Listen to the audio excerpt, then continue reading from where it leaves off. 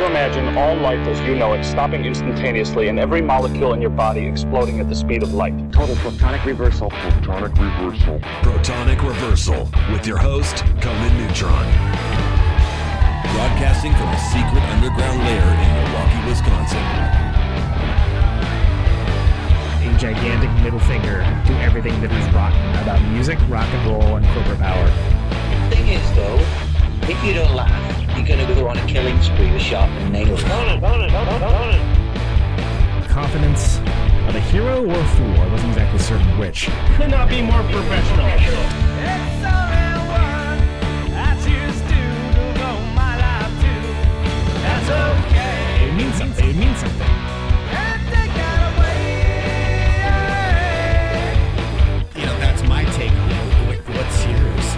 Protonic reversal. That's like a science thing, right? Indeed it is. It is a science thing. It is a science place. It's a scientific fact that we're all up in your face. It is time once again for the one, the only Protonic reversal. Welcome to it. Welcome to it. Special episodes tonight. They're all special episodes in this age of quarantine, aren't they? Is an old friend of mine, old friend and compatriot, who I am very excited to announce has a wonderful new record under the name Stuffed Spider. Of course, I know him most from his excellent, as in excellent to the point that defining a city for me band Hoag, which he now no longer lives in, which I know a little something 2 or 3 about. Of course, I'm talking to Mr. Matt Parish. Welcome to the show, man. Hey, what's going on? I was trying to figure when's the last time we actually was it 10? Has it been 10 years? I don't know. I don't even know technically which the last time would count as. Yeah, it's certainly been 10 years. I'm sure that it's been 10 years. I think it was a Bay Area show, and the reason why I say that is because I know there was one unfortunate event that happened in my old neighborhood with you that I'm sure you're maybe not looking to relive, but it was the time after that. Okay, yeah. I feel like you guys played in Boston post that period, probably. Maybe we did. I don't remember. It's kind of, I was trying to work this out, like, also with If I Had a Hi-Fi about, like, hey, who played what, where, when, et cetera, and we ended up just coming to no conclusions at all. It's like, well, was it there? But anyway. Yeah. I think the last time we played in the Bay Area was probably 2007. It was 2006 or 7. Hemlock, I think, if I remember correctly. I don't remember who else. Yeah. We played at Hemlock. We played at a house show, like in West Oakland somewhere. I don't know. Yeah, it was a long time ago. Anyway, that's a long 2 minutes of explanation to say that it's been a while since we've talked to each other or seen each other. But you've been very busy, and I'm glad to hear it. Stuffed Spider, man. This is yeah. This is cool. It's maybe not exactly what people who only know from your bands would necessarily expect. Can you tell us a little about how this record came to pass? It's a little more like almost like soundtracky kind of found sound-ish. Sure. There's a lot of found sound stuff on there. Like I have a gigantic stack of tapes that go back to like 1995 that like I was just a kid that liked to record stuff all the time. So I have tapes of like walking around town, tapes like we'd stuff a tape recorder in a backpack and walk around the mall and see what you could like back into or whatever. What kind of weird conversations would happen. There really is an enormous freight train going right outside the door here. Hopefully. I heard found sound and went in on the action. It's gone, actually. That was the end of it. But I think that perhaps lends a little bit of the Stuffed Spider ambiance to this. Exactly. The next Stuffed Spider album begins now. It's just this. Yeah. But yeah, I don't know. There was a lot of that kind of stuff. And beyond that, I had stopped doing music with Hoag and with any bands in particular a while ago, like eight years ago, basically. And we moved here to Nashville. And so I was like learning how to do all this kind of electronic stuff and synth stuff and figure out how to program things, program drum beats and use synths and use MIDI and all that kind of stuff and put it together. And then it kind of melded into this vibe that is happening on this. Did it start off as a, hey, I want to find a way to be creative, knowing full well that I'm moving away from my entire support system scene and and everything else, and let's find a new way to do this? Or was it something you just had the idea to do something kind of different ahead of time and the form followed the function? It was both. It was all that kind of stuff. It was yeah. I mean, I was married and we had to my wife Christina, and we had a baby who's now 7 years old.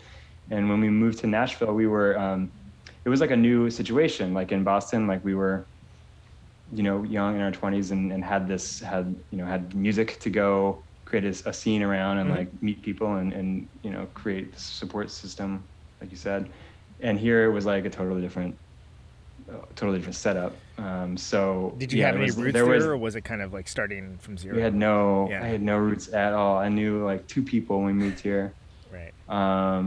So yeah, like doing stuff on a computer, doing stuff in at your home by yourself was kind of like, this is how I could get stuff done.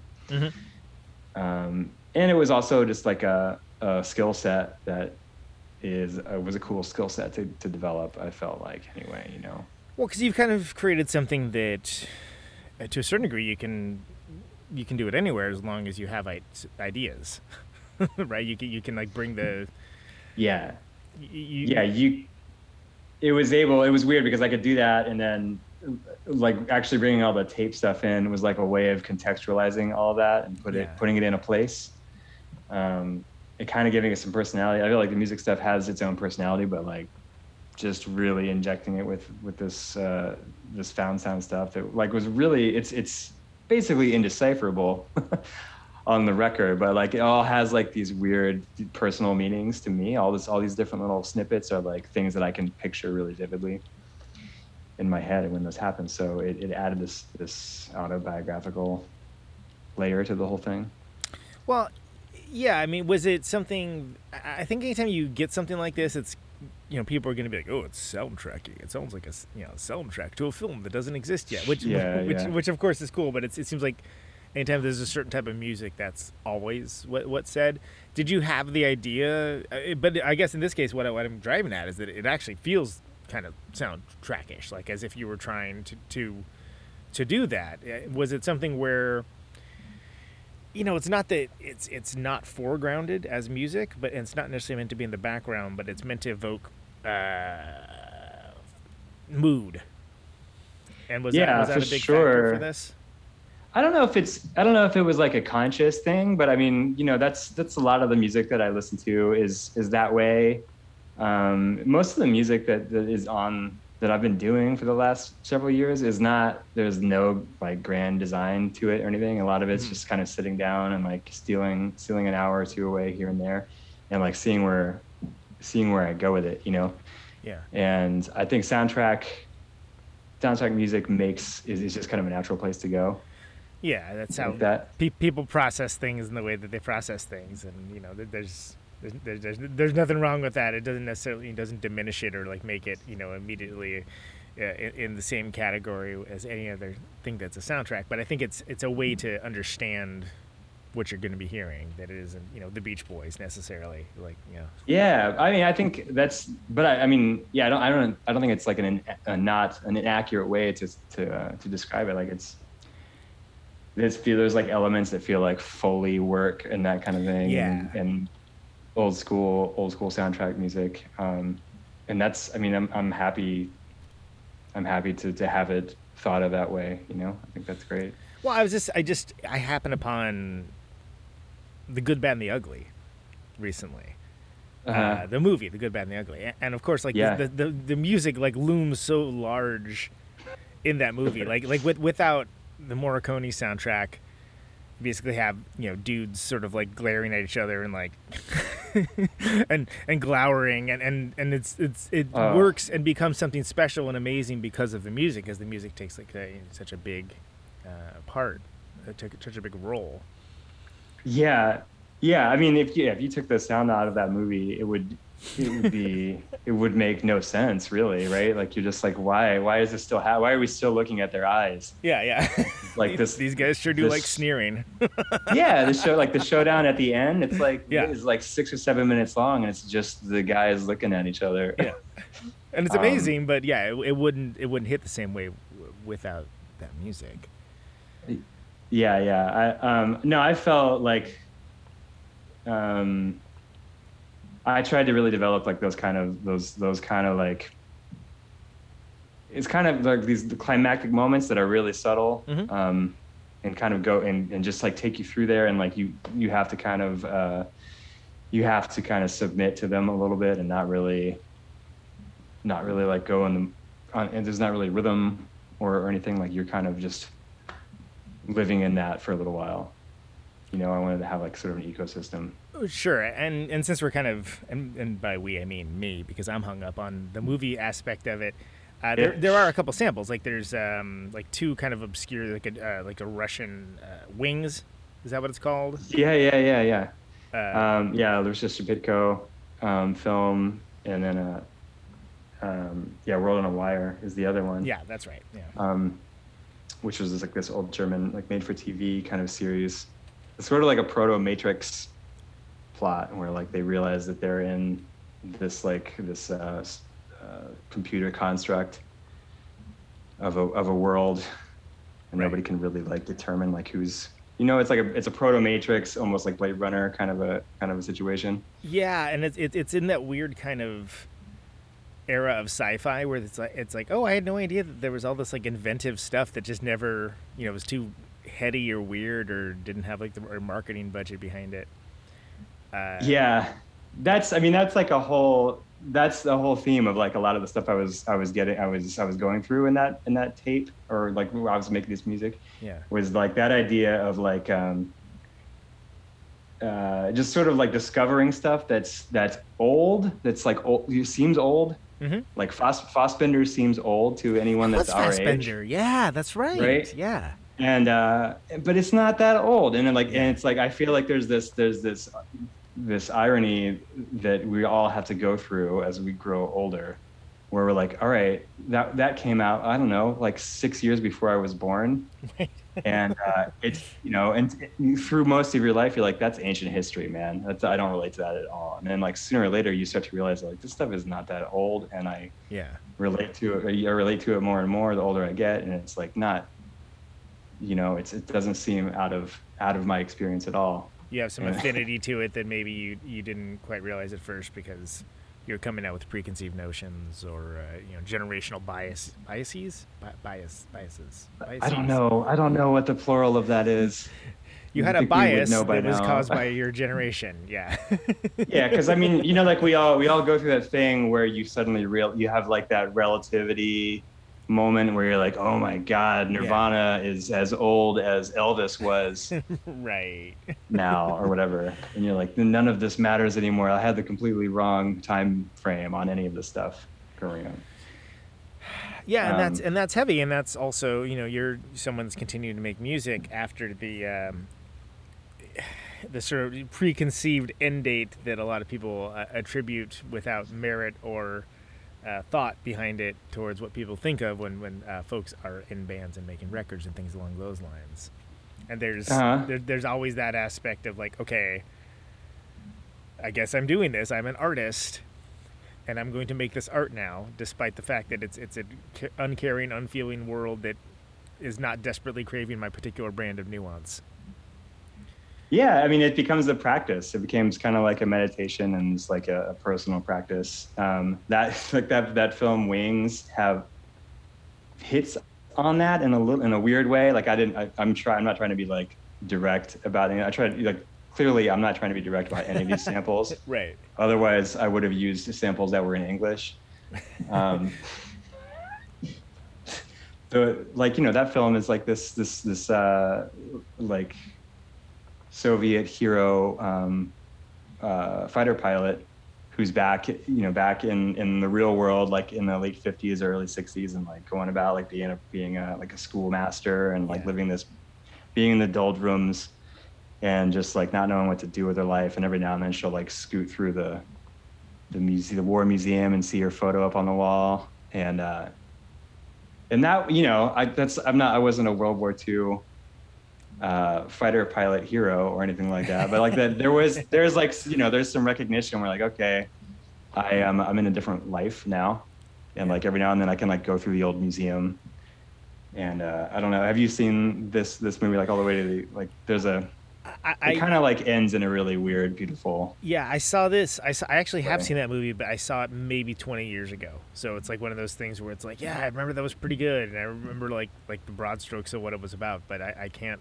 But it is hilarious because I'm actually going through and seeing a lot of, kind of pseudo-expressionist Russian brutalist cinema recently. So it's like one of the things like, oh, yeah, I probably could have like rewatched that if I wanted to. Things like Stalker and Come and See and stuff like that, where it's just like there's this whole era of like those films where I don't know, I just wasn't paying attention. And but it's interesting that it expresses a certain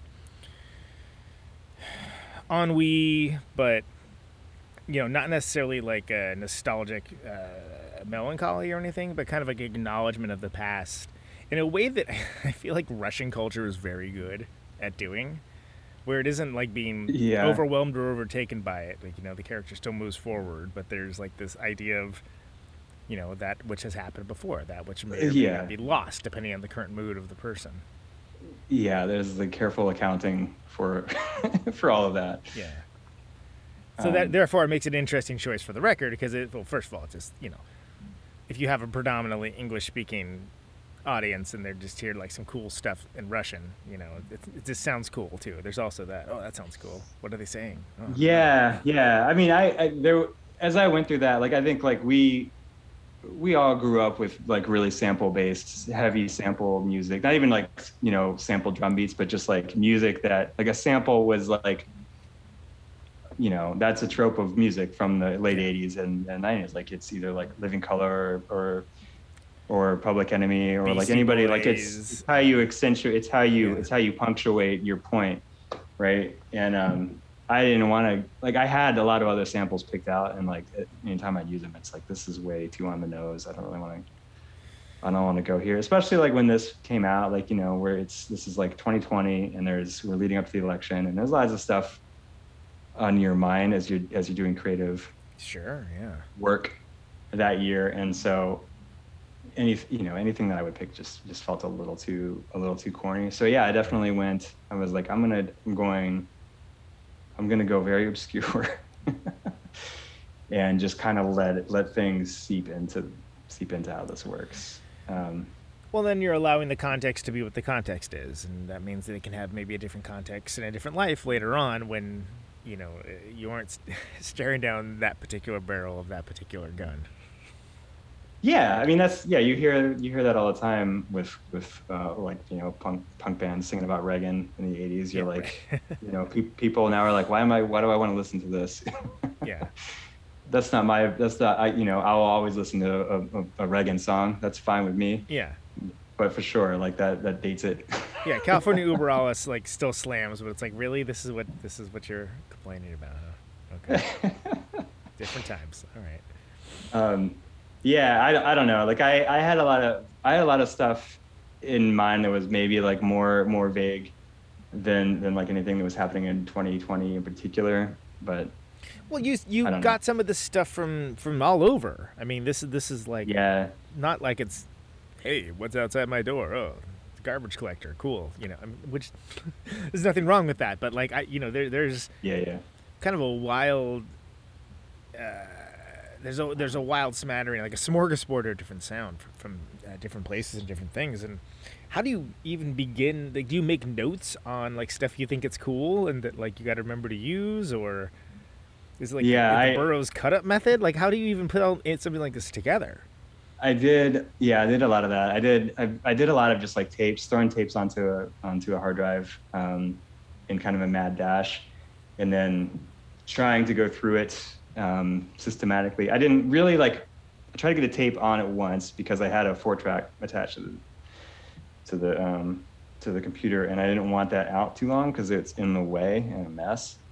So I got that out of the way really quickly, and then kind of like I sort of sort of cataloged all that stuff, and then would go through it, and like, you know, I'd spend a couple days like cataloging stuff and cutting it up into like little usable bits, and then seeing where they can go. A lot of it is like textural, honestly. Like there wasn't a ton of stuff that was just like, here is a song that's clearly about you know, this particular thing, so I need to use this sample. Really, it was more textural, and how does it sound with this bit, and how does it tie it together.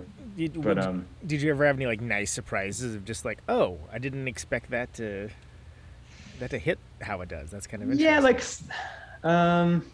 there's some places where it was like, you know, a kid might be screaming in the background at like an arcade or something, and it's just like a kid screaming at a mall. It's not a big deal. Like you hear that everywhere. But like if it's like placed in a certain spot, it has this weird cathartic release. Yeah. You know, like a lot of it's you mostly don't know why all the kid's screaming. Like when it's removed from context, like what's going on?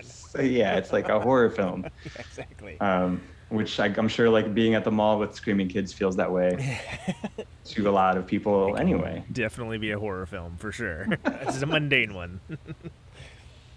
Yeah, that's kind of how it went. It was like taking those pieces and flipping them, and you know, once they get to a certain point in the process, they're not really what they were. Yeah. You know, to begin with, I'm not thinking of it as like, here's this clip from when I was 22 or in my dorm room or something, or that kind of thing. Like a lot of them, some of them are still really tightly connected that way, but most of it's just sound, I think. I normally think the whole band name thing is maybe the dumbest question you can ever go for, but for something this like heady and kind of, I don't know, academic maybe the wrong term, but like how did you settle upon calling it under the Stuffed Spider moniker? Stuffed Spider is it's a reference to a stuffed animal that my kid has. It's a huge spider that we got at like a Rainforest Cafe. It was on sale. It was like 75% off because it's an ugly, creepy spider that nobody wants. It's a niche interest, I think. Is the it's totally it's a niche pet. Like it's not anywhere near as in demand as the sloth. Right. Yeah. Sloths are there's a universality to a sloth. I think. I don't know. There's something about. There's something about how they interact with the world that I think is actually hit the zeitgeist in an interesting way. I think maybe that's like how some people feel like when stuff's flying around them. There's like and they're incredible, right? Like that's a MVP of YouTube is the sloth videos. Yeah. Those things are it's solid gold. I mean, you can't. If you could only if you could be as chill as a sloth, you'd be in good shape. Yeah, if you are watching this show later on YouTube, turn it off and go watch a sloth. I love exclusively sloth-related content on that channel from here forward. But you have the spider, the stuffed spider, which is it's interesting because it is it's so hard to like have a band or project name or whatever that hasn't been done to death, right? And I'm like, stuffed spider, yeah, all right, I know what that is, cool. Yeah. I've been reading a ton of Silver Surfer lately. I've been reading a bunch of old comics to Marsden, to my kid, and I love the old Silver Surfer. I got really into like that S alliteration, and when you read the old Silver Surfer, that's like the thing that they do. I wouldn't have understood that like when I was like 7 when I first got these comics, but like it is hardcore. S alliterated everywhere. It's like as much. They just had a dictionary open. Just like, God, they had it open to S, and they're like, "All right, I need 2 S words and a line of Coke. Let's go." Yeah, it's like Stanley had a quota. He's like, "We're not putting this one out unless I get 50 S's in this thing." You boys, just show it 10 S's on this one. Otherwise, it's a great issue.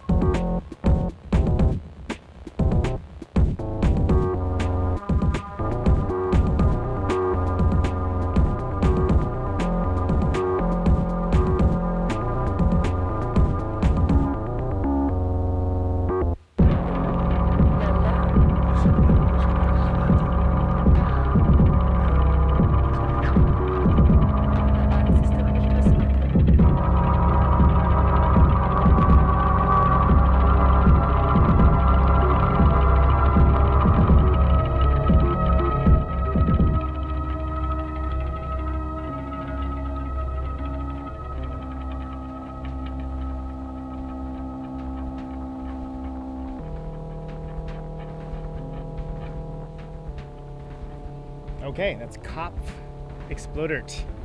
Like head explode, right? That's what that is? Yeah. Yeah. See, I took 3 Jahren after Oberschule. Expecting Deutsch nicht so good.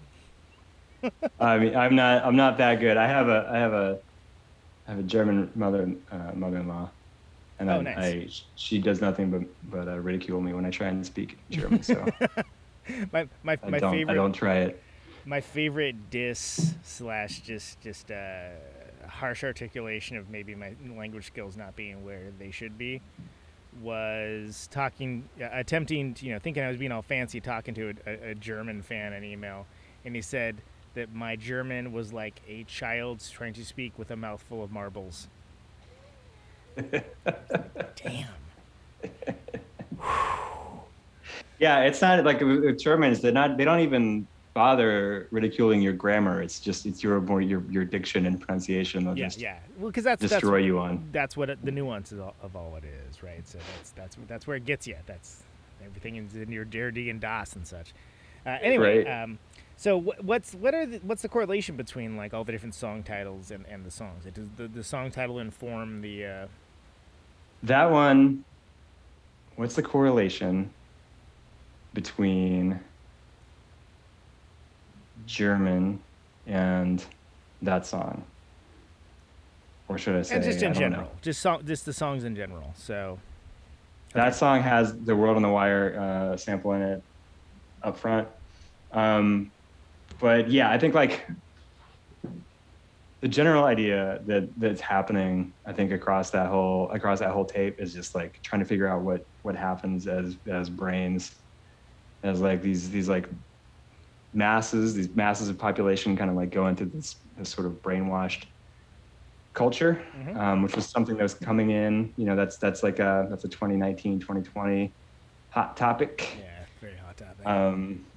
But also not really that hot of a topic when you look at the entire 19th, 20th century. Like I think that's kind of like what we've done to ourselves throughout different phases in the last modern history. So there's a lot of stuff that kind of like just like dips into the streams of thought in the last like 100 years of that. There's a lot of kind of like re-education kind of stuff. There's obviously like a lot of Soviet kind of tiptoeing around with the Shipiko stuff we were talking about, and then the album is called Secret Speech, which was like a 50s Soviet big deal with Khrushchev and everything. Yeah. And trying to figure out like how I'm not trying to figure anything out with the tape. But exploring that mindset of like how we deal with getting each other to finding the line between getting each other to agree with things and getting each other to like be terrified of disagreeing. Yeah, using that context with things. Yeah. Yeah. So did you have, and again, what I was asking earlier was that if you.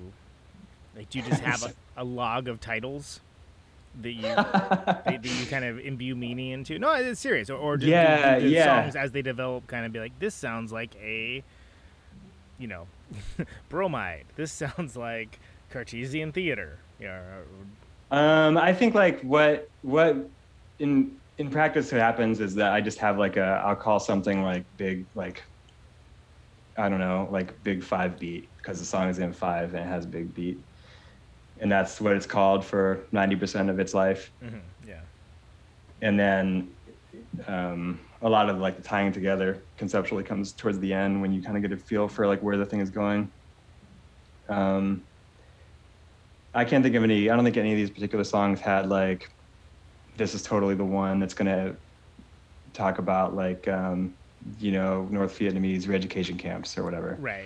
But not any specific. It's just kind of like that's where it's going to go, and it makes sense. And like, I was doing a certain amount of reading about that particular subject, and like, I would hang on to it, and like my notebook gets to be like full by the end of the thing, and then like I'm going back and trying to figure out where my head was at throughout the whole thing, and how can we tie this together to make it an interesting full statement. that feels like a journey, I guess, from point A to point B. Yeah, and I guess we're still dancing around like the compositional element of it, right? Like how it all starts from point A and gets to point B. Yeah, so I just and I guess what I'm going to is it like the A to B, right? Like it starts with like an idea. It starts off somewhere, ends up somewhere else. And do you have things where you have like, hey, I got a concept for this. I have a concept for this song, and let's find some stuff that fits that, or does it more inform the other way around? I think it's the other way around. I think it's like do the music, figure out where it goes, and I think like we were saying earlier, like it's where it's a process, and so it's like a personal practice. Mm-hmm. Really, I think like this is for me. This is just like almost like a philosophical process of creating order out of things, and just like kind of spewing things into music and like kind of letting them be this formless, I'm going to create this and let's see where it goes. I'm not really in charge here. Right. Really, like even if this is computer music, which I'm not, I don't know what I'm doing, honestly. Like I've been learning on the job with this tape. I don't know how to do this stuff. Like a lot of the stuff that you'll see or that you can hear on the tape is like the first time I did that, like, wow, it's the first time I learned how to compress drums that way, or it's the first time I learned how to like automate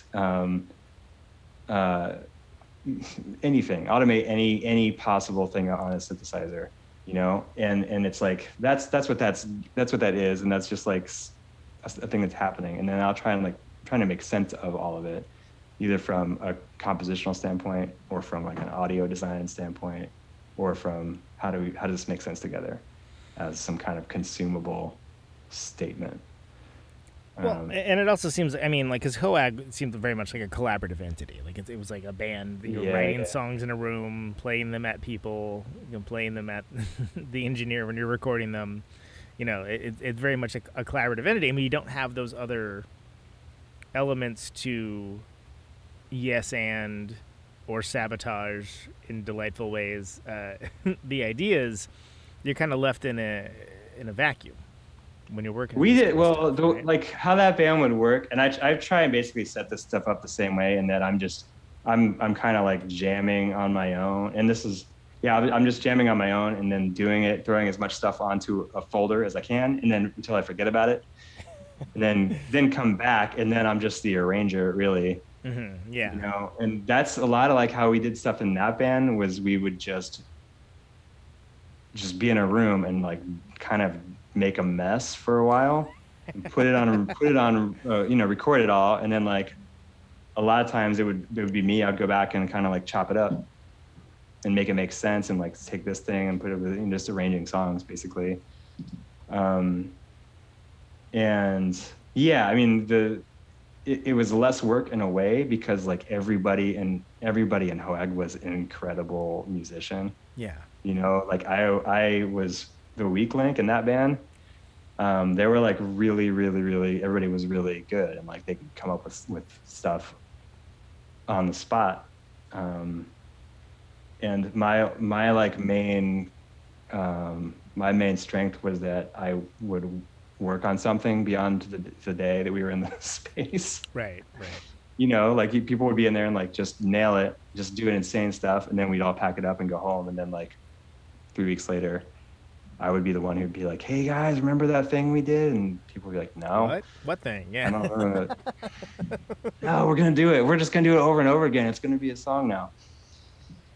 That was how that went. And like I have like there's I have a friend here that I was playing with a lot more before quarantine happened. And that was kind of like one of the things that was the impetus of this, was that like I had been playing with somebody, and we're still in touch, but we don't practice anymore because we're not hanging out in the same room. Yeah. And we have that same kind of vibe going, where we play. There's like 300 named songs we have sitting around. They're not really songs; they're just like things of like a 3-hour long tape that we cut up, and we're like, okay, I'm gonna name that this is that riff, whatever. Yeah. So yeah, I mean HOAG was that in going back to your original point. I think like there was a lot of that just complete chaos, and then we'd like pull it together. Right. The embrace of said chaos as an ethos, with the idea that you are indeed going to be going somewhere and isn't just chaos for chaos sake. Yeah. And that was, like kind of like our calling card was that we would do that.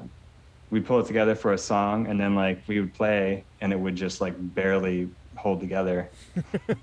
but it was a delightful ride. It was like being on a vehicle that, maybe you had some doubts as to its structural capabilities, but it got you from point A to point B, right? Which is right. Like I think like that was like I think it was kind of by design. Like I think that's like how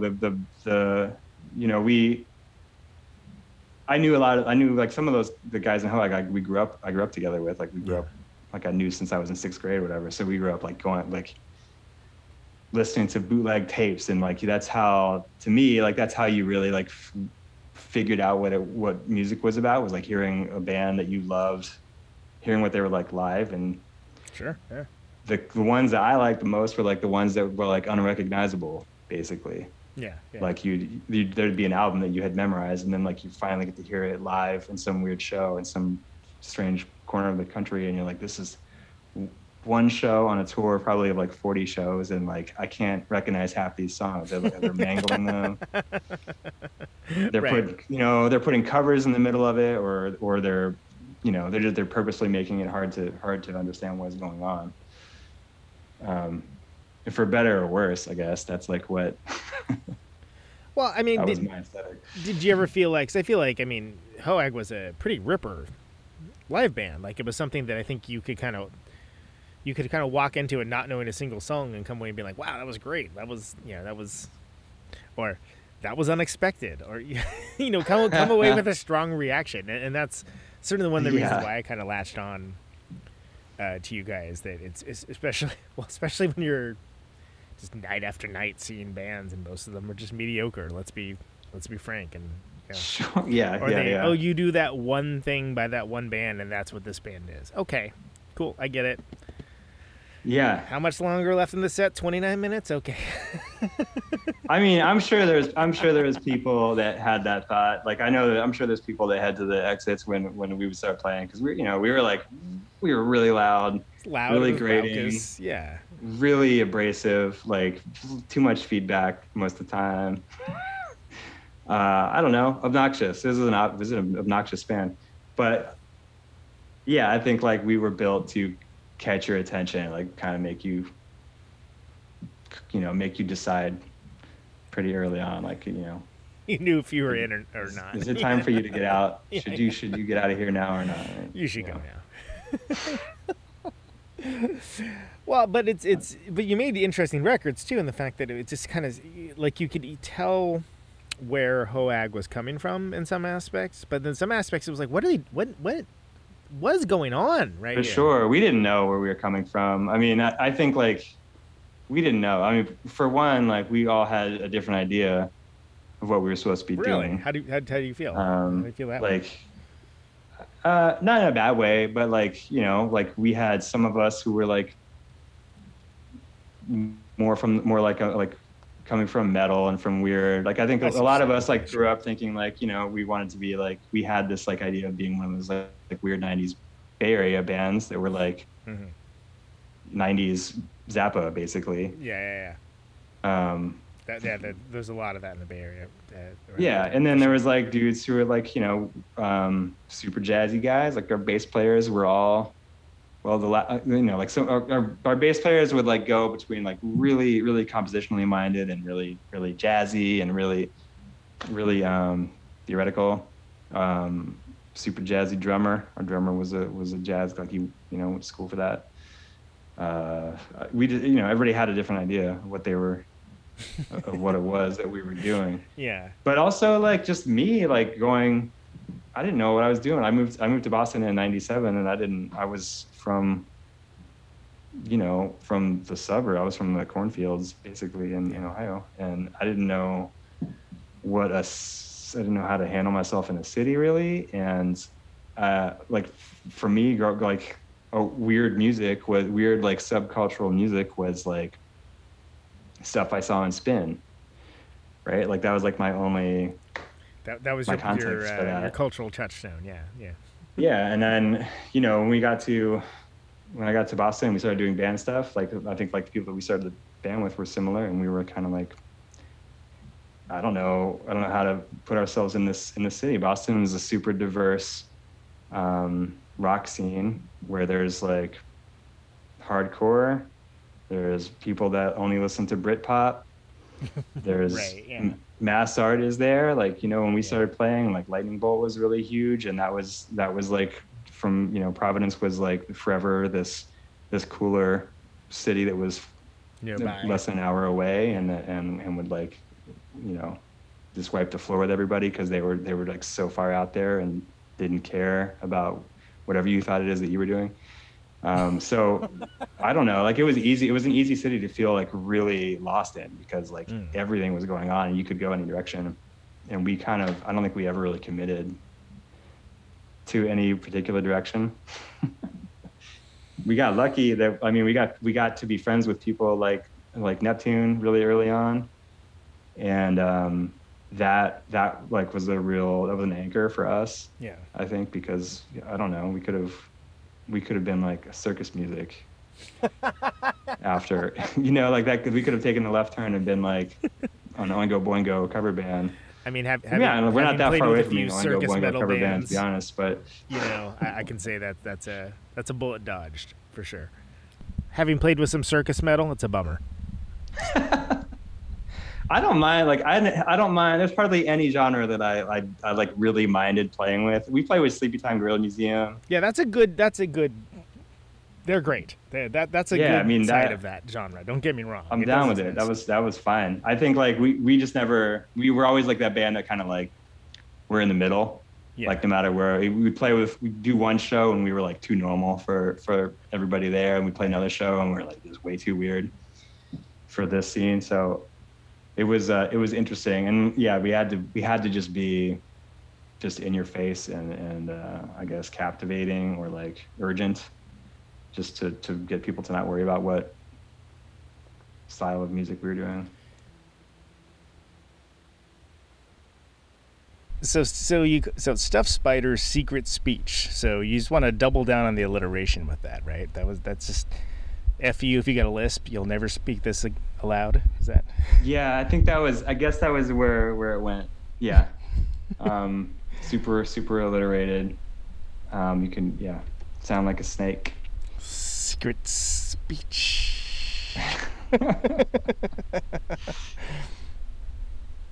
Well, so you also did another EP before this. That was the one you did for the Voter Rights Project, right? That came out a couple years ago. That was. Yeah, and that was like everything that with this thing has been like looking. I think a lot of people are acting this way right now, where we're just kind of creating these deadlines for ourselves to try and be productive by.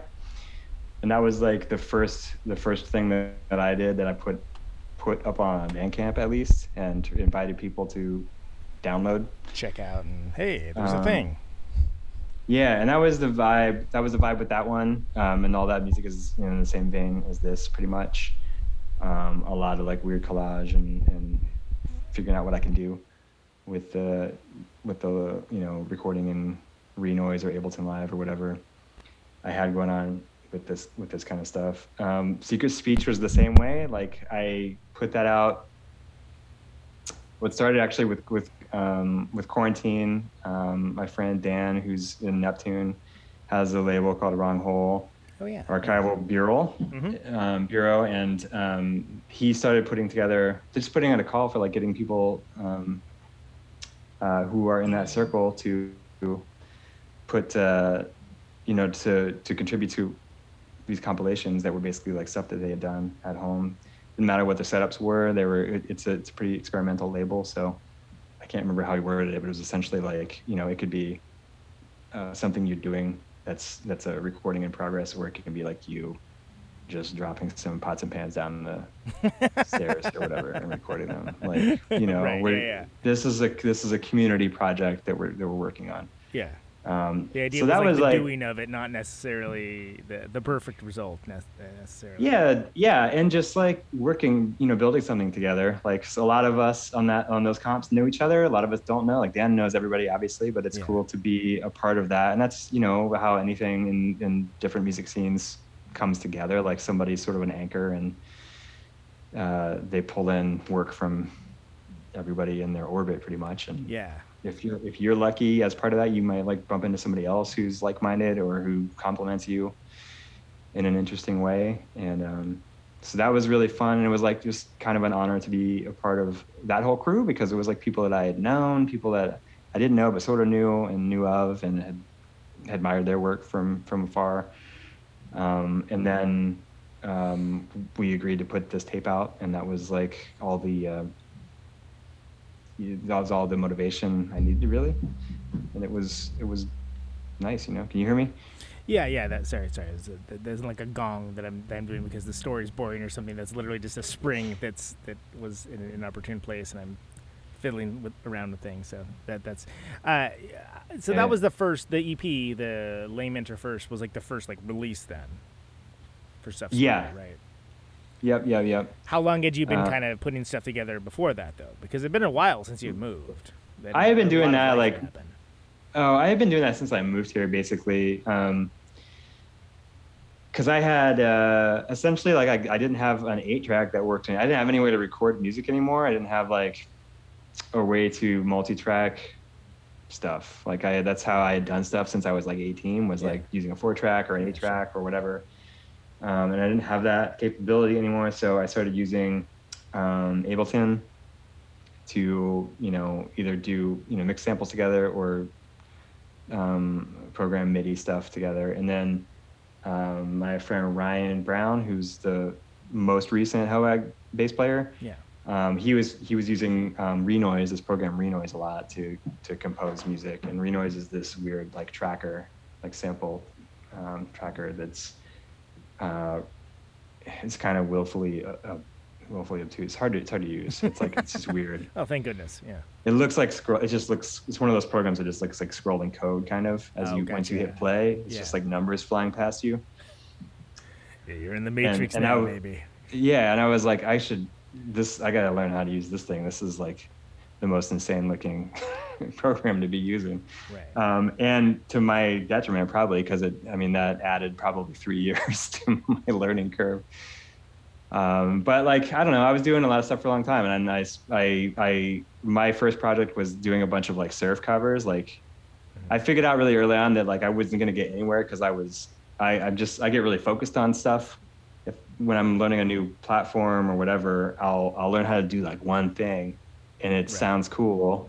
It's not even like that cool sounding, but like I'll get it, and then like, okay, I want to make a song out of that, even though I don't know what I'm doing. Yeah. So I started to just like arrange surf songs instead, because then there's like, there's a form that you have to work toward already. Yeah. You're not just like, oh, cool, this is a weird bloopy sound. That's a song now. Right. This is now my song. This bleep bloop. Yeah. Right. Like that, and that's because that's my. Who are you? Fight a hi-fi? Hey. Hi guys. What's up, DJ? all the love to the hi-fi guys. But yeah, you're if you've got like a sort of defined motif to start with, then you can kind of use that to get there. Yeah. Say like how I need to do an arpeggio, and like this isn't. It's not correct until I do like this proper, do it in the proper to the chord structure that's already there. It's not like I can't cheat and be like, well, this sounds cool anyway, I'm just gonna leave it like that, which is how a lot of the music that I end up doing is. It's like, that sounds cool, let's build something around that. I'm not sure how to change it anyway. Yeah. Well, I mean, that's always, making the limitation part of the conceit of the project is, nothing wrong with that. Yeah, exactly.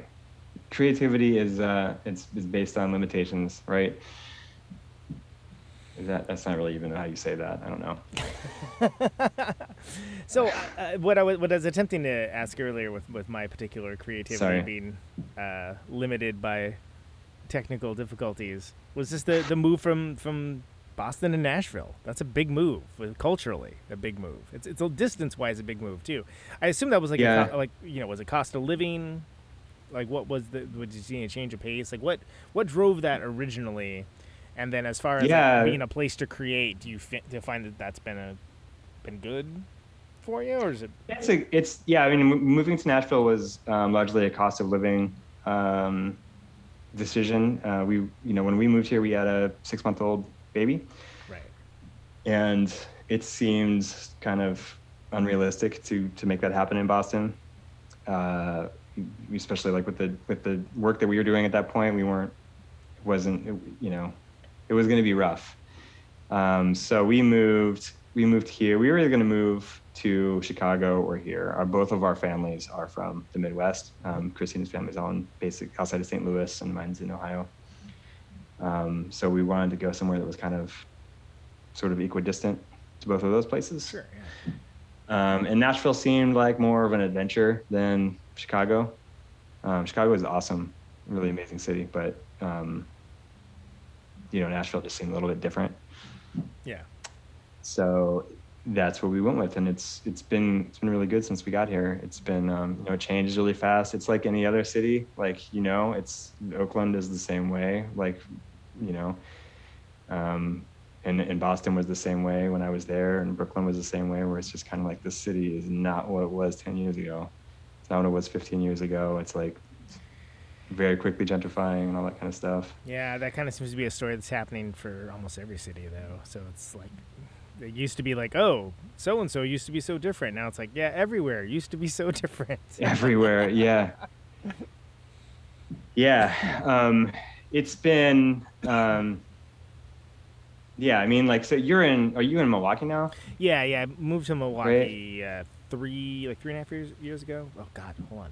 Yeah, I guess it's about 4 years now, because like I feel like this last year is just suspended animation. Like nothing's happened, so I feel like the last year hasn't happened. But it's been over 4 years at this point. Yeah. So is it like, because I mean you were leaving kind of the same situation in Oakland as we were in Boston. I'm sure. I had to answer the same questions about it. Oh, why'd you do that? Do you have family there? Yeah. No. Nobody. Like I knew when I came here, I knew there was a guy that I went to high school with that was doing music here, and there's a guy from Boston who had done music and was like doing a ton of music here now. And outside of those people, I don't think I knew anybody. I think I had like a distant sort of extended family person here, right? Who moved promptly after we moved here. But the idea is you wanted to have your own space here that you could call your own. We wanted to have our own space. Like we weren't thinking creatively, honestly, when we came here. It was like let's get our footing, and see what we can do. It's you have a front yard, we have a backyard. I'm in a shed. We built like a studio in our backyard, this little studio. So that stuff, like none of that stuff, we could have pulled off. Yeah, good luck trying to do any of that in Boston, exactly. We could have. I mean, like it's also like a totally different lifestyle. Like we came here. Whenever people ask about like the scene or like music in Nashville, it's like my basic response is like, you are not asking a qualified person. That's not why you're there. To talk about that. Yeah. Like I could tell you all about Boston music from 10 years ago, but like I came here as somebody who has a kid, and my social life is going to daycare and now going to like PTA meetings. Yeah. And we meet, we live in a cool part of town. We meet cool people. We meet like music people, and we have a lot of like restaurant owner buddies, which we're really lucky to have that, because those are like really plugged in people who have who have really good connection to the city, and that's like a great way to find out to about tap into that. Yeah. But like music wise, like I wouldn't pretend to like give you the score on what it's like to do music in Nashville, really. Like I have friends of friends who do stuff, and some friends who do things, but like I wouldn't take my word for it. Like I'm not a guy who goes out to shows all the time, obviously right now for sure, but even beforehand. I don't know. It's a different city for sure. Like it's a more musically professional city than what I was used to. Yeah, music more as an industry rather than like this is a thing that is also done in addition to like the primary things that are done in that city. Yeah. But then interestingly, like kind of more specifically tuned to a certain genre that we'll go ahead and say that is not necessarily the one that you're from. Yeah, I mean there's a lot of like weirdo indie rock going on here. But yeah, like the headliner is always like CMA type stuff and country. But like I wouldn't say there's any less like weird kind of punk stuff going on than in a lot of cities here. There's a lot of really capable people who are like who want to get weird with whatever music they're doing and people doing hardcore, people doing. I mean, like there's a write-up of my tape like a week or two ago where it was just like really, it's amazing that there's somebody doing something like that's outside of the country music norm here. And I was like, what are you talking about? There's like hundreds of people doing other kinds of music here. Yeah. So I don't know. Do you feel like when you think about the concept of a collaborative band or a band that like tours and does all the things that bands do, do you feel like that's just like in your rear view at this point, or is it something where I think it would have to be it'd have to be a really unique situation for that to happen again. Like I really like recording and I really like composing. I think like performance wise it would be, I mean, for this music, I honestly have no clue how to do this music in front of people. I don't know how that would work. You would either need like one guy pushing a button on a laptop and like a really elaborate stage show, or you need to have like 40 people. I think one or the other. Yeah. I've thought about like, hey, I'm not. There's no way I'm getting on stage and playing a laptop. Like there's no way. That's not happening. Because there's nothing more compelling, of course, than a guy pushing a button. No, there's no way I'm doing that. I would do like I would like happily lend this music to a performance or something, or like if somebody wanted to do like a gallery thing, like that would be fun. That'd be a cool vibe to like add to. But a gallery installation that has your stuff playing in the background, that'd be cool. I could see that going really well, actually. Yeah. I mean, like eventually, if I was gonna play, I don't know, like. My wife plays music. She writes. Christina writes. She was. I can't remember if she was in Hoeg when you guys when Replicator played here. She was. There was an album, Dr. Cowboy. She was on. Yeah. And she plays. I think we played when she was in the band, but I don't think it was in Boston. I think that might have been in SF. Okay. If I remember, because that would have been like. That would have been later on. That would have been like. 2007, maybe, right? It was 2007 and 8-ish. Maybe that was the last. She was awesome. Maybe it could have been Boston. Maybe that was the last tour. I don't remember. Nobody cares. Literally nobody cares. Even me. It's too old. It's a long time ago. Hey, remember the show we played 13 years ago? Yeah. Okay, fine. But yeah, it's anyway. Like if that, like going like to that old Nirvana thing. It's like 13 years ago. That's like if I was in middle school. That's like you telling me about Led Zeppelin, basically. Right. Exactly. I'd be like, what? What? Why are you telling me about this? Nobody cares. No, I mean, I would love to like, I would perform like in a rock band again, like if those kind of situations ever come up. Like I was saying, like I play with a dude who's awesome. Yeah. And we've been just sidelined, and we'll see what happens with any of that kind of stuff. Yes. Is that the I'm blanking on the name of that. What's the name of that band, that project? What is it? We don't even have a name. We've only gone back and forth for 3 years trying to figure out what. Oh, really? Oh, okay. What the name would be? Yeah. No, that's just a guy, like someone that I've only started playing with here in Nashville. And we're just very slow. We're old. Well, old and slow. You're it's in the hard right to. It's hard of time for it to be slow because everything else is slow too, as well as fast. Yeah. Well, and it's also weird because it's like I don't want to like start a rock band now, because like I've even seen with like right now, there's nothing to do. There's just you start an Instagram account, and like that's your whole existence is an Instagram account, and you're just like churning out content. And you're doing little videos and stuff, and that's that's fun, but I don't know. There's some stuff I'd rather. Is that all there is? Yeah. Well, that's a common theme on the show, and that's why it's always interesting to me whenever folks have found ways to stay creative and stay engaged and make cool stuff.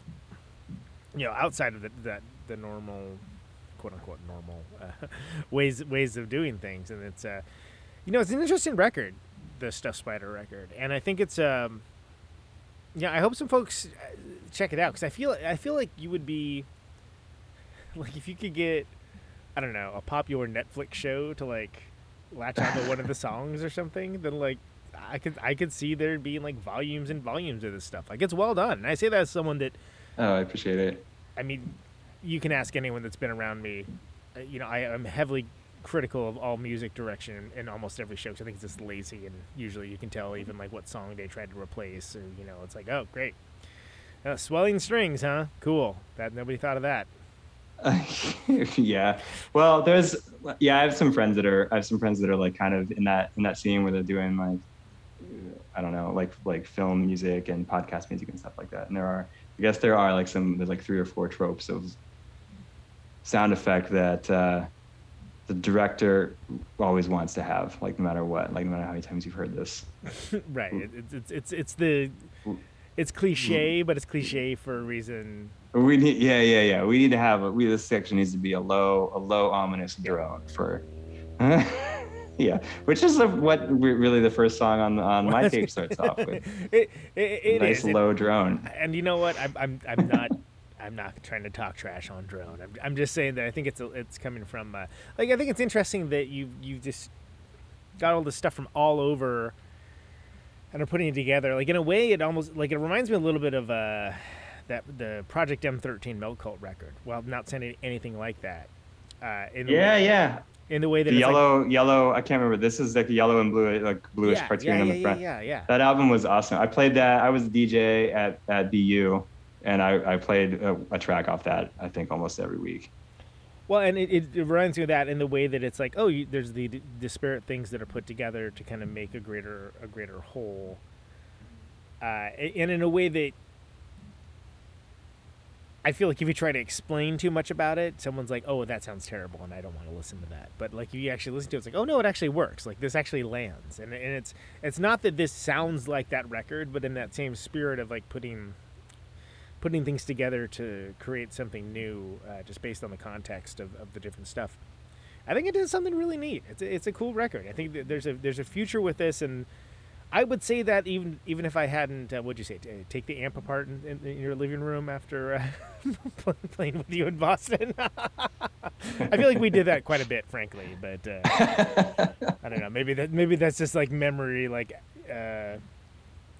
So when we were on tour, when Hoag was on tour, our thing, instead of taking amps apart, was our drummer was working on, I can't remember what the term is, but like getting into the guild for plumbing in Massachusetts. Oh, he was a plumber.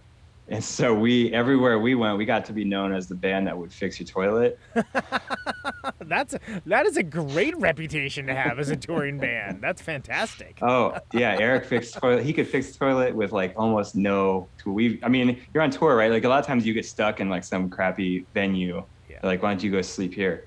And the bathroom's broken, and we'd be like, oh, that stinks. And then they'd leave, and Eric would just go fix the toilet, and then we'd live like kings. And then you're the band that didn't break everything. You're the band that fixed everything. And then next thing you know, you got a friend for life. Oh yeah, that's great. Oh yeah, people wanted us to come back. That's awesome. Yeah, well, I mean, hey, all the taking of amps apart that Ben did, like, he works at Line 6 now and like designs amps and modeling for a living. So, hey, now, I'm not saying that like that had anything to do with it, but worked out okay Eric, for Ben. I think Eric became blacklisted by the guild because he quit to go on tour with us too many times. Oh really? Oh jeez, that sucks, man. The guild. Okay. Blacklisted by the guild. Yeah, Man. you don't want to rub the guild the wrong way. Don't mess with the guild, no. How do you feel like? Do you feel like Hoag kind of went down with saying everything that band needed to say or wanted to say? Yeah, I think so. I think the last record we put out was my favorite record, but like I listened Dr. to Cowboy, all right? those. Yeah. No, we did another one after that. That was called World Destroying Zigzags. Oh which yeah, the one that came out. Yeah, totally. I know the one you're talking about. It was. It was funny because we did it and we had like, in a way, we'd become too jaded with everything. By the time that record came out, we were kind of like, whatever. Let's, who cares about any of this? Like we went and did the record, and we did it at Machines with Magnets, who are our good friends in Providence, and they just an amazing studio, and we got it to sound the way we wanted it to sound, and it was like a really sort of tight-knit process where we weren't thinking about the next tour we were going on or anything like that. We just were like making a cool record. And I felt like that was like the most democratic sort of democratically created record that we did. And it was, I think it's really great. I love listening to that record. That's the one with the gaucho, right? That's the gaucho. Yeah. I always think that's one of my favorite words. And I was like, oh, I'm so glad that they used that for a song. That's awesome. 2012, 2013, around that neighborhood, right? So. Yeah, 2012. I don't know. That was a great record. I don't know. I think we did what we needed to do with that band. Like we got everything out that we needed to get out. Everybody's kind of moved, spread out and moved on. Yeah. But I always feel lucky that I got to play with everybody that was in that band. I mean, every single person was incredible. And I was lucky just to be kind of there in the middle of it, I guess. You did the kind of compilation of different things too. Was that pretty easy? Yeah, we did. We did, yeah, for the it was like for the last show we ever did. We did a B-side. We basically just did a compilation of all the like loose ends. Yeah. That were floating around. So that's No More Masterpieces is the name of that one, and it's like there's stuff that we recorded for the previous album. There's stuff that we did, like for one-off compilations and stuff like that. There's like some all synth renditions. There's stuff that's like Tyler used to do a bunch of Game Boy music. Like he had I forget what the program's called, but you program everything to a Game Boy. So there's like one or two of our songs that were just like completely on a Game Boy arrangement, and it's a lot of that kind of stuff. Like it was fun to put together. And the last show we ever did was in September of 2013, and Christina was going on 8 months pregnant when we did that show. So we don't have any video of that, which is like huge regret in my life. Awesome, yeah. But she played, like she was like full on pregnant, like, holding the guitar off to the side. Yeah. Playing and just nailing everything. Because she was like the most precise guitar player, like never flubbing anything.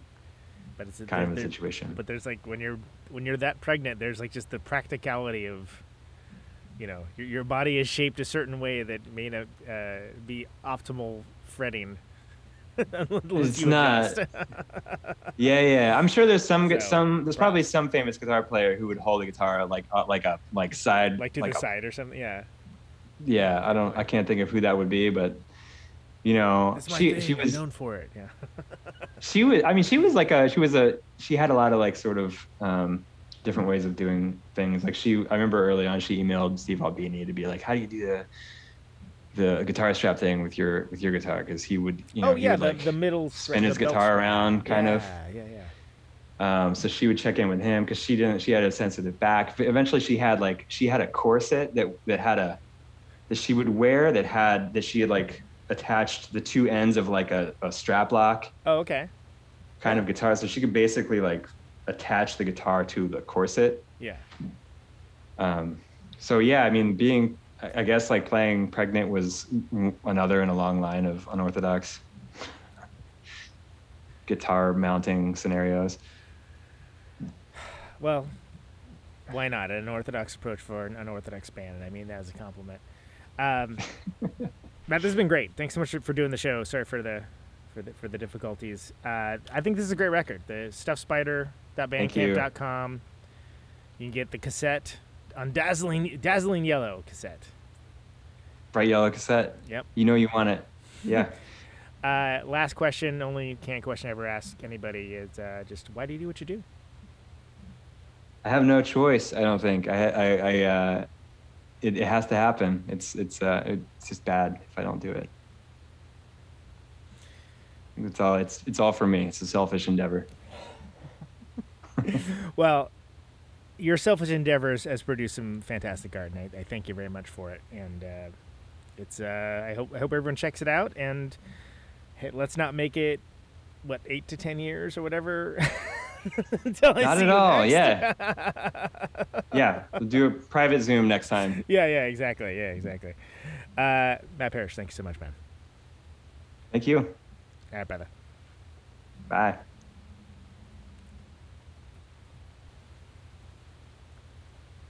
There he goes. Matt Parish. Stuff Spider. Heavens to bats!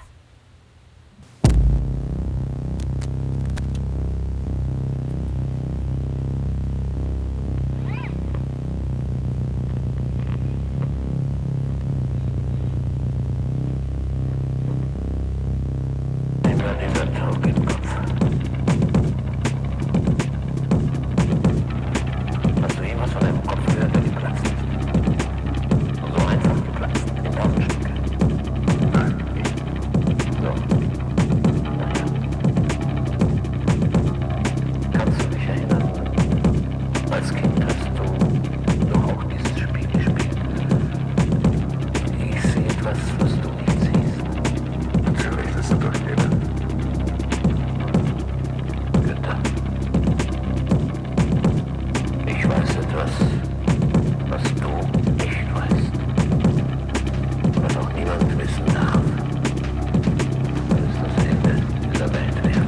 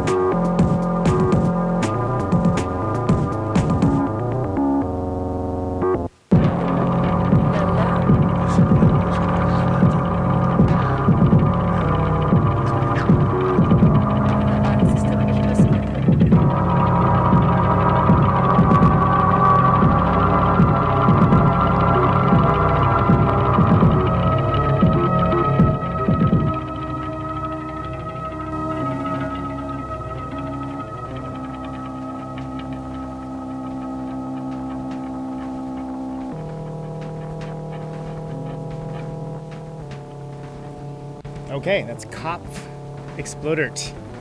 Like head explode, right? That's what that is? Yeah. It's just some hoag.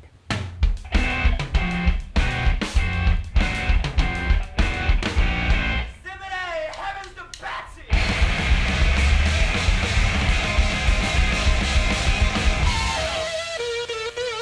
We need a head count. 6, 7, 8.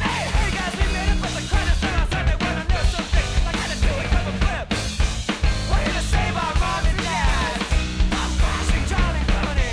Time to perform a double.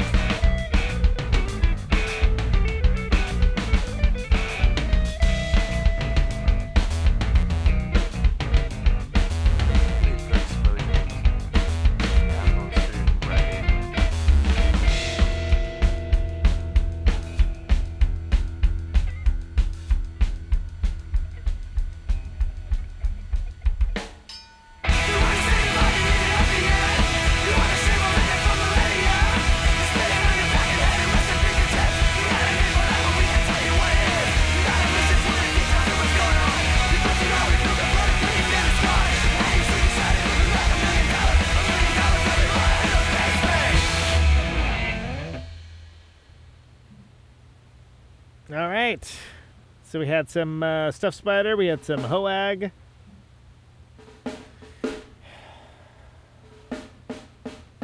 Indeed. That was off of the world. My God, man. Word from Pluto, their 2008 record. Hoag. Before that, we had some Stuffed Spider. That is off of the Secret Speech record. stuffedspider.bandcamp.com. Cool. Yeah, so that's available now. stuffedspider.bandcamp.com. Hey, Matt Parish, everyone. That was he's awesome. Hope you guys enjoyed that.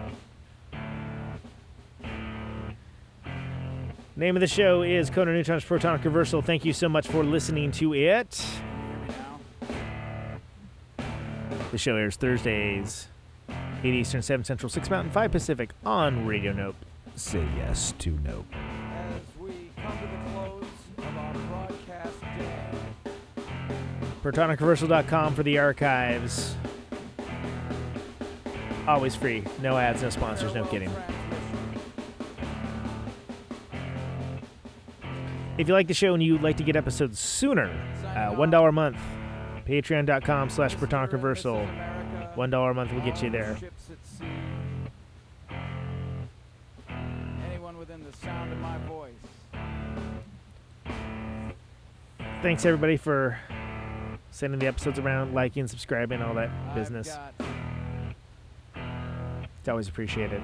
50,000 watts of power. Thank you for listening. That's always nice as well.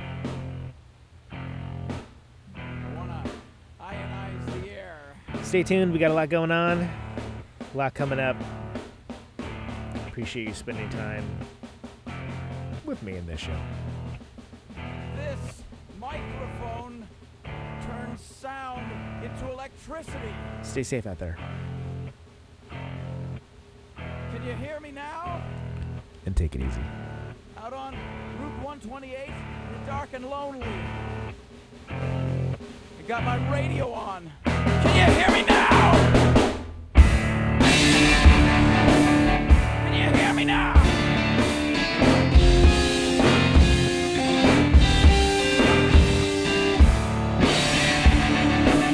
Can you hear me now?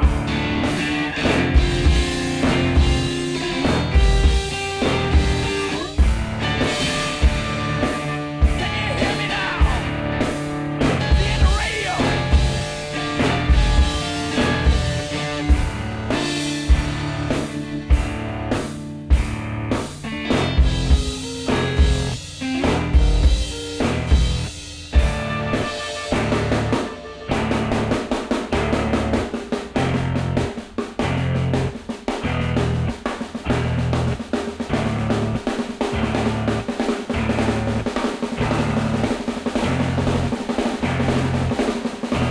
And that snare drum and that drum roll means we've got a winner.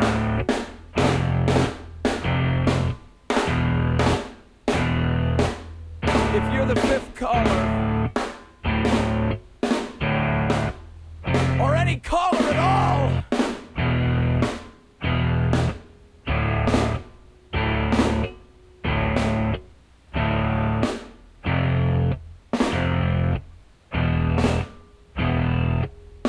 welcome to my top 10.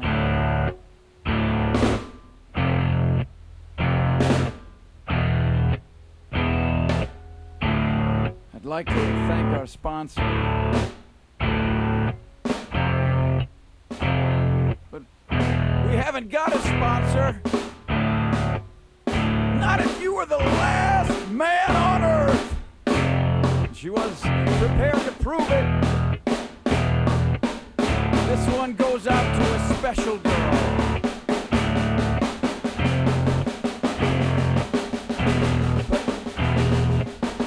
But there is no special girl.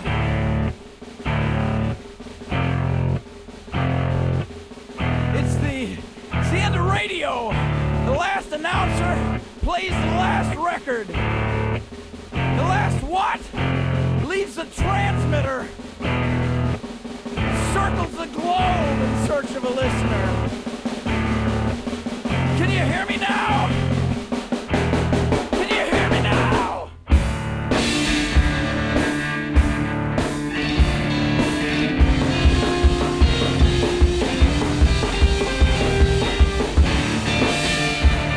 Can you hear me now?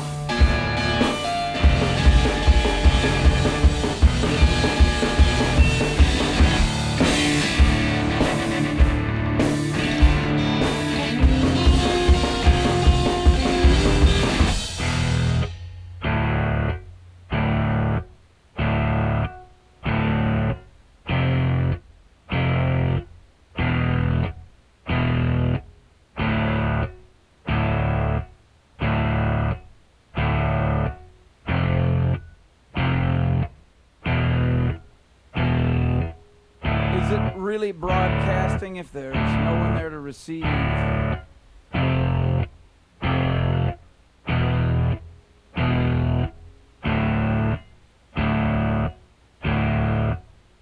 the end of radio. As we come to the close of our broadcast day,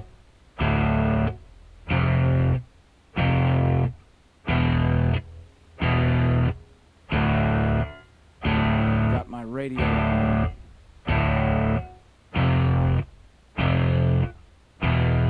Can you hear me now? Can you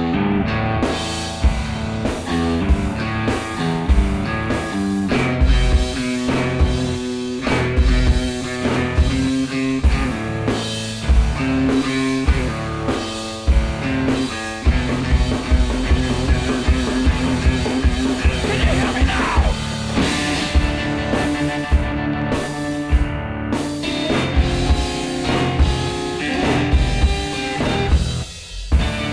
Can you hear me now?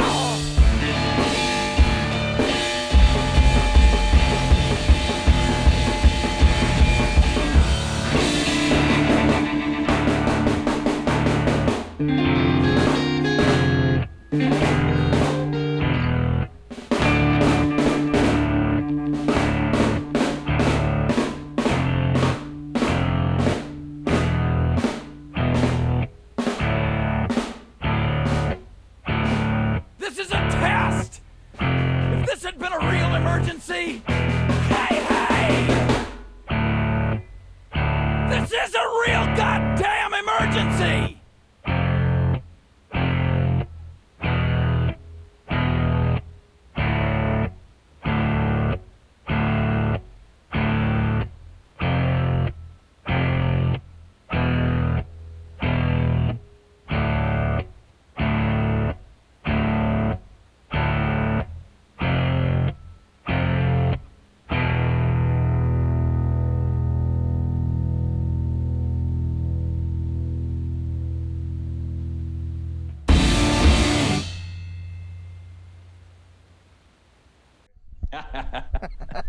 There's a time that Replicator played in Boston, and you guys stayed at my place, and I remember like something happened to your amp, and you guys spent probably like, I feel like it was 5 hours taking the amp completely disassembled in my kitchen, fixing the whole thing, and I was like, man, you guys. If that was me, I would have just like given up and just was like, there's only one guitar in our band for the rest of this tour. Yeah, we're slam poets now. I don't know what to do. We're slam poets. I don't play guitar now. What's a guitar? I'm just gonna wander around the club. Right, exactly. From now on. In fact, I'll try and sell this head for $50 now. Thank you.